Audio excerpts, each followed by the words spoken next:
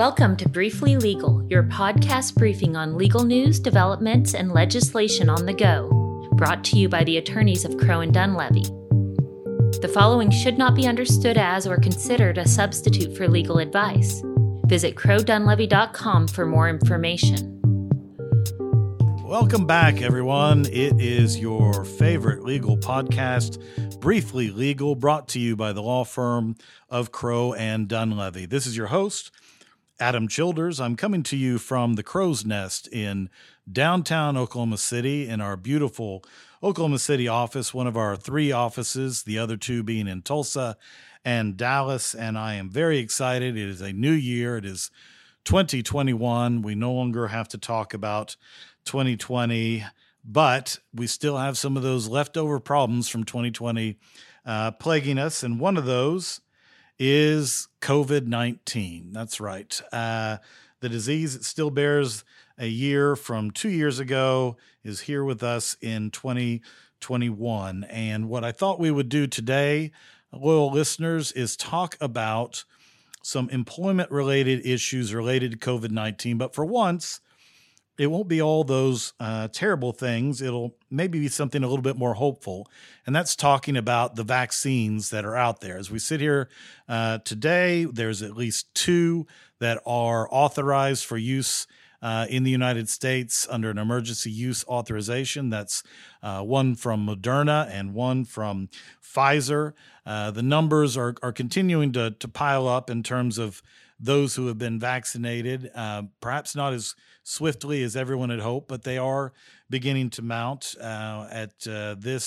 we're closing in around the middle of January at the time of this taping, and we've got somewhere in the neighborhood of 5 million Americans who have at least received the first of their inoculations. Both of these, Moderna and Pfizer, require a second booster shot, and I think the last numbers we've seen from the CDC says around 150,000 people have received both rounds of their vaccinations. So it's a slow progress, but it's progress nonetheless. And it obviously has piqued the interest of the business community as we here and the labor and employment section at Crowe and Dunlevy continue to hear from clients and business leaders and community leaders about whether or not they should consider a mandatory vaccination program for their employees. And so knowing that's on the minds of our clients and friends across this great state, I thought who better to talk to than my friend and law partner, Tanya Bryant, who I have invited here today. Say hello to everyone. Hello, everyone. I'm glad to be here, Adam. Well, thanks, Tanya. I am happy to have you here. For those of you listening on your devices, wherever you may be, many of you are probably very familiar with Tanya. She is, well known on the scenes and human resources circles. In fact, she is the general counsel for the Oklahoma City Human Resources Society, where you will see her usually when there's monthly meetings to attend, but not as many of those in person these days, but that's okay. She's made sure to help supplement the agenda with some great legal seminars that we've put on through Zoom. And she's also just very involved in making sure that OCHRS and really the HR community in general across the state gets taken care of. And we greatly appreciate her for all that work. I should also mention that Tanya is by far the most fashion conscious of those of us in the labor and employment section. I am lucky to try to put together something that matches on a good day, and Tanya is always fashionably aware of her surroundings. And so if you ever have a chance to see her office and see how she puts everything together, then don't judge me harshly when you see mine in comparison. But Tanya, enough about our relative skills within the worlds of fashion. Let's focus on today's topic at hand, which is mandatory vaccinations. And I thought, let's start perhaps at the beginning, at least the beginning of this pandemic that we're in. Take us back in time to March of 2020. A lot of us remember in the immediate wake of this pandemic, we found that employers were taking temperatures of employees before they came in. It was even happening at restaurants and bars, and that was kind of a new one for everyone. Tell us why that's important and the evolution of how the EEOC got to the point where that was even allowed in a workplace. Well, Adam, the evolution of the temperature taking, I think, stems back to when the flu vaccine came out.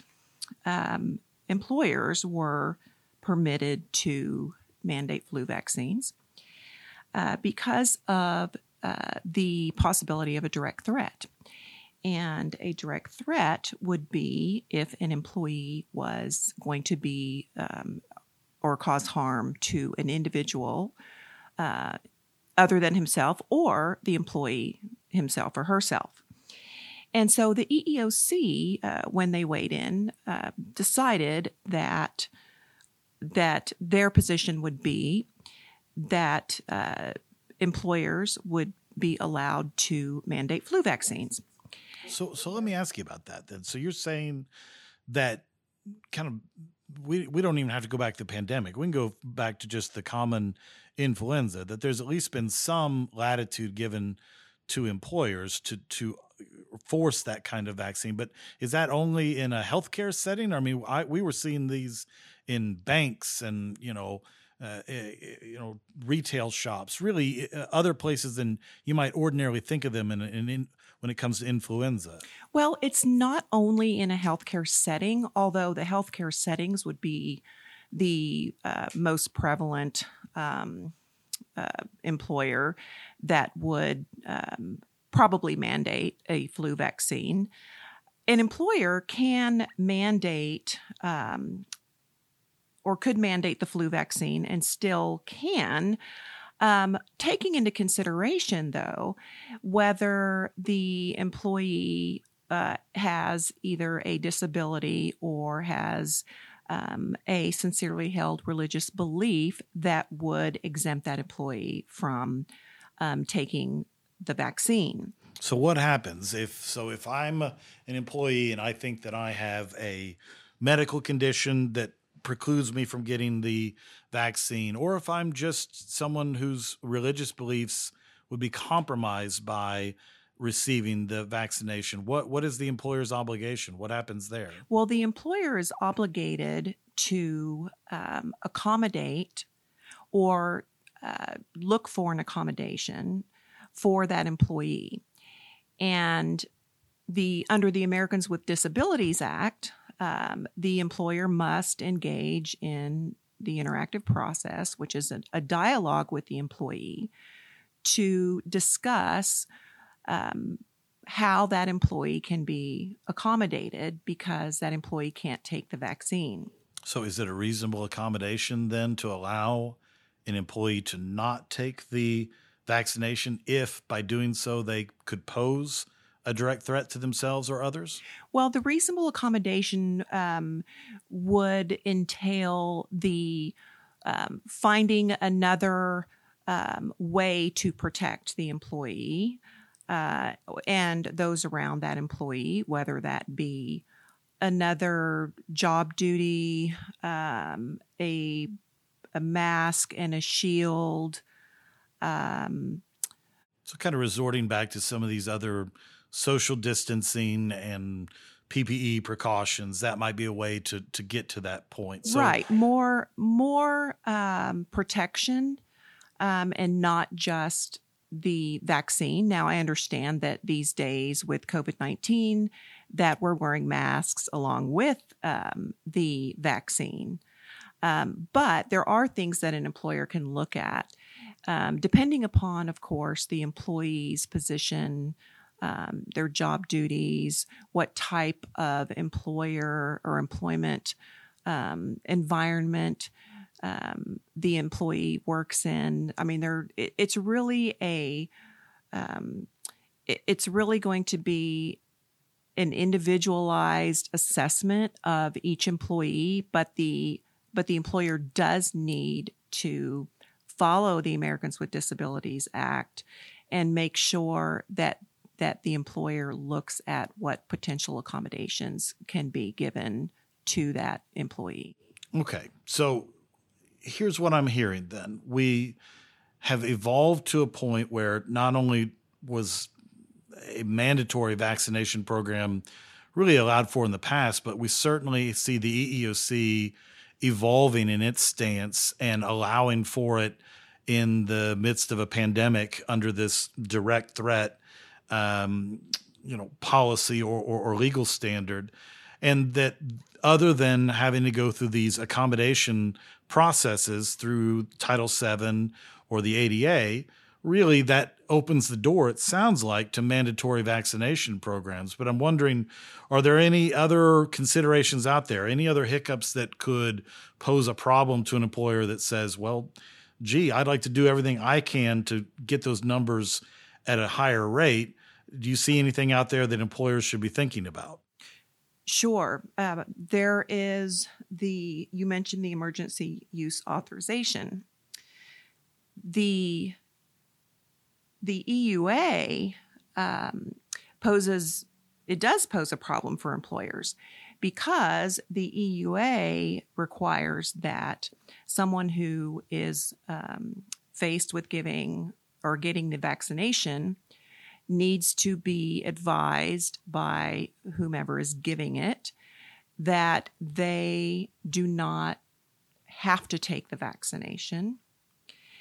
And so employers that might want to implement a mandatory COVID vaccination program, that would not be consistent with the EUA, because the EUA doesn't require that the person not take, or that the person who declines the vaccine does so on the basis of a disability or religious belief. Yeah, and I've seen this. It's fascinating. A lot of employment practitioners didn't really key in on this at the beginning, but I think you're exactly right in that the statute that controls emergency use authorizations for vaccinations and other medicines clearly says that because it's given on an emergent basis, they want those individuals who are going to receive it to understand what the consequences are for refusing to take that. And that means disclosing to them that they don't have to take it, which really undoes the entire concept of a mandatory vaccination program. So I'm glad you brought that to the attention of our listeners, because even though the EEOC has essentially greenlit the idea and concept of a mandatory vaccination program, I don't think there's any way that you can avoid that the EUA on its face, at least until it's expired, really puts employers in a little bit of a tough bind, having to make that kind of disclosure while at the same time trying to make it mandatory. So I guess that leads us to this final area that I want to focus on for our listeners, which is best practices. I mean, you always want to walk away from a discussion like this thinking, well, then what's the best thing that I can be doing? What's your counsel and advice? What are your thoughts for employers on what is the best practice then in terms of these vaccinations? Should they go out on a limb and make it mandatory, or is there some other intermediate step that they should consider? Well, I think that employers can encourage their employees to take the vaccine in a positive way, and not have a mandatory vaccination program, because the EUA will come up eventually, and employers really need to be aware of that.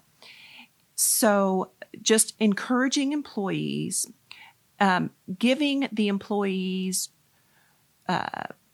truthful and accurate information about the vaccination, giving the employees access to this information so that they will be able to make an informed choice, giving the employees time off from work in order to get the vaccination. Just have an open, encouraging, open door policy and positive environment promoting, a wellness and a disease-free workplace without, crossing the boundaries of the, federal law that that employers need to abide by. Yeah, no, I think that's really helpful. It's a good positive message too. I should mention you said that there's at least a possibility you could incentivize your employees by paying for their time off. There is no requirement that at this point to do that, but who knows? In the new administration, we may very well see something like that. But I think you're right. It's something that employers ought to at least discuss and think about as a policy. The latest numbers I saw were trending that you're still only seeing about a 40% positive rate of those being asked, will you take the vaccination? So if you need 80% to get to herd immunity, then we're well away from getting to that point. So I think all of us are going to be concentrating on topics like this. Well, it's a topic that's not going to go away soon, unfortunately, but one that you and others in the group are keeping, close tabs on. So we appreciate your insight into those issues. Now, before I let you go, Tanya, we, have a habit of making sure that we at least also give you and others that are on this program the opportunity to showcase a little bit of your personality in a section we like to call Get to Know Your Crow. Since we're with you today, Tanya, let me ask of you what I've asked of others on the program. In these days of quarantine, long days where sometimes we've spent more time in the house and watching our various streaming devices than ever before, tell our listeners what have you been watching? What would you recommend that they watch to kind of get themselves through these quarantine days? Well, I have spent a lot of time on Hulu, Amazon Prime, Netflix, probably just like everyone else. And I have come across a network called Acorn. Acorn? Yes. And it has a plethora of crime and investigative TV dramas. What's your favorite of the bunch? Wisting is my favorite now. And Wisting is the name of the detective. I see. Yes. And, dark and gloomy and, very, very. Sounds atmospheric. Yes, atmospheric. That's the perfect word. These types of programs just really draw me in, and I can end up spending way too much time on them when I should be doing other things. But that's just, being a lawyer. It's interesting. It's, the other side, criminal instead of civil. So it's good. That's good. It's good to know about. I'm always looking for something new and different. I found two of those things today. I did not know about Acorn and I did not know about Wisting. So I'll just put that on my long list of other shows that I got to get to at some point when everything else isn't keeping us busy. But, thank you for that pulling back the curtain a little bit on what makes you Tanya and what makes you such a great part of our firm's labor and employment section. And with that, we're going to bring things to a close. I want to thank each and every one of you out there for once again joining us on Briefly Legal, brought to you by the law firm of Crowe & Dunlevy, as well as today by your labor and employment section. Please be sure and subscribe to receive Crowe & Dunlevy advisories and event invitations, which will be in your email inbox at crowedunlevy.com/subscribe. Also, you can always find us at crowedunlevy.com, as well as on Facebook, Twitter, and LinkedIn.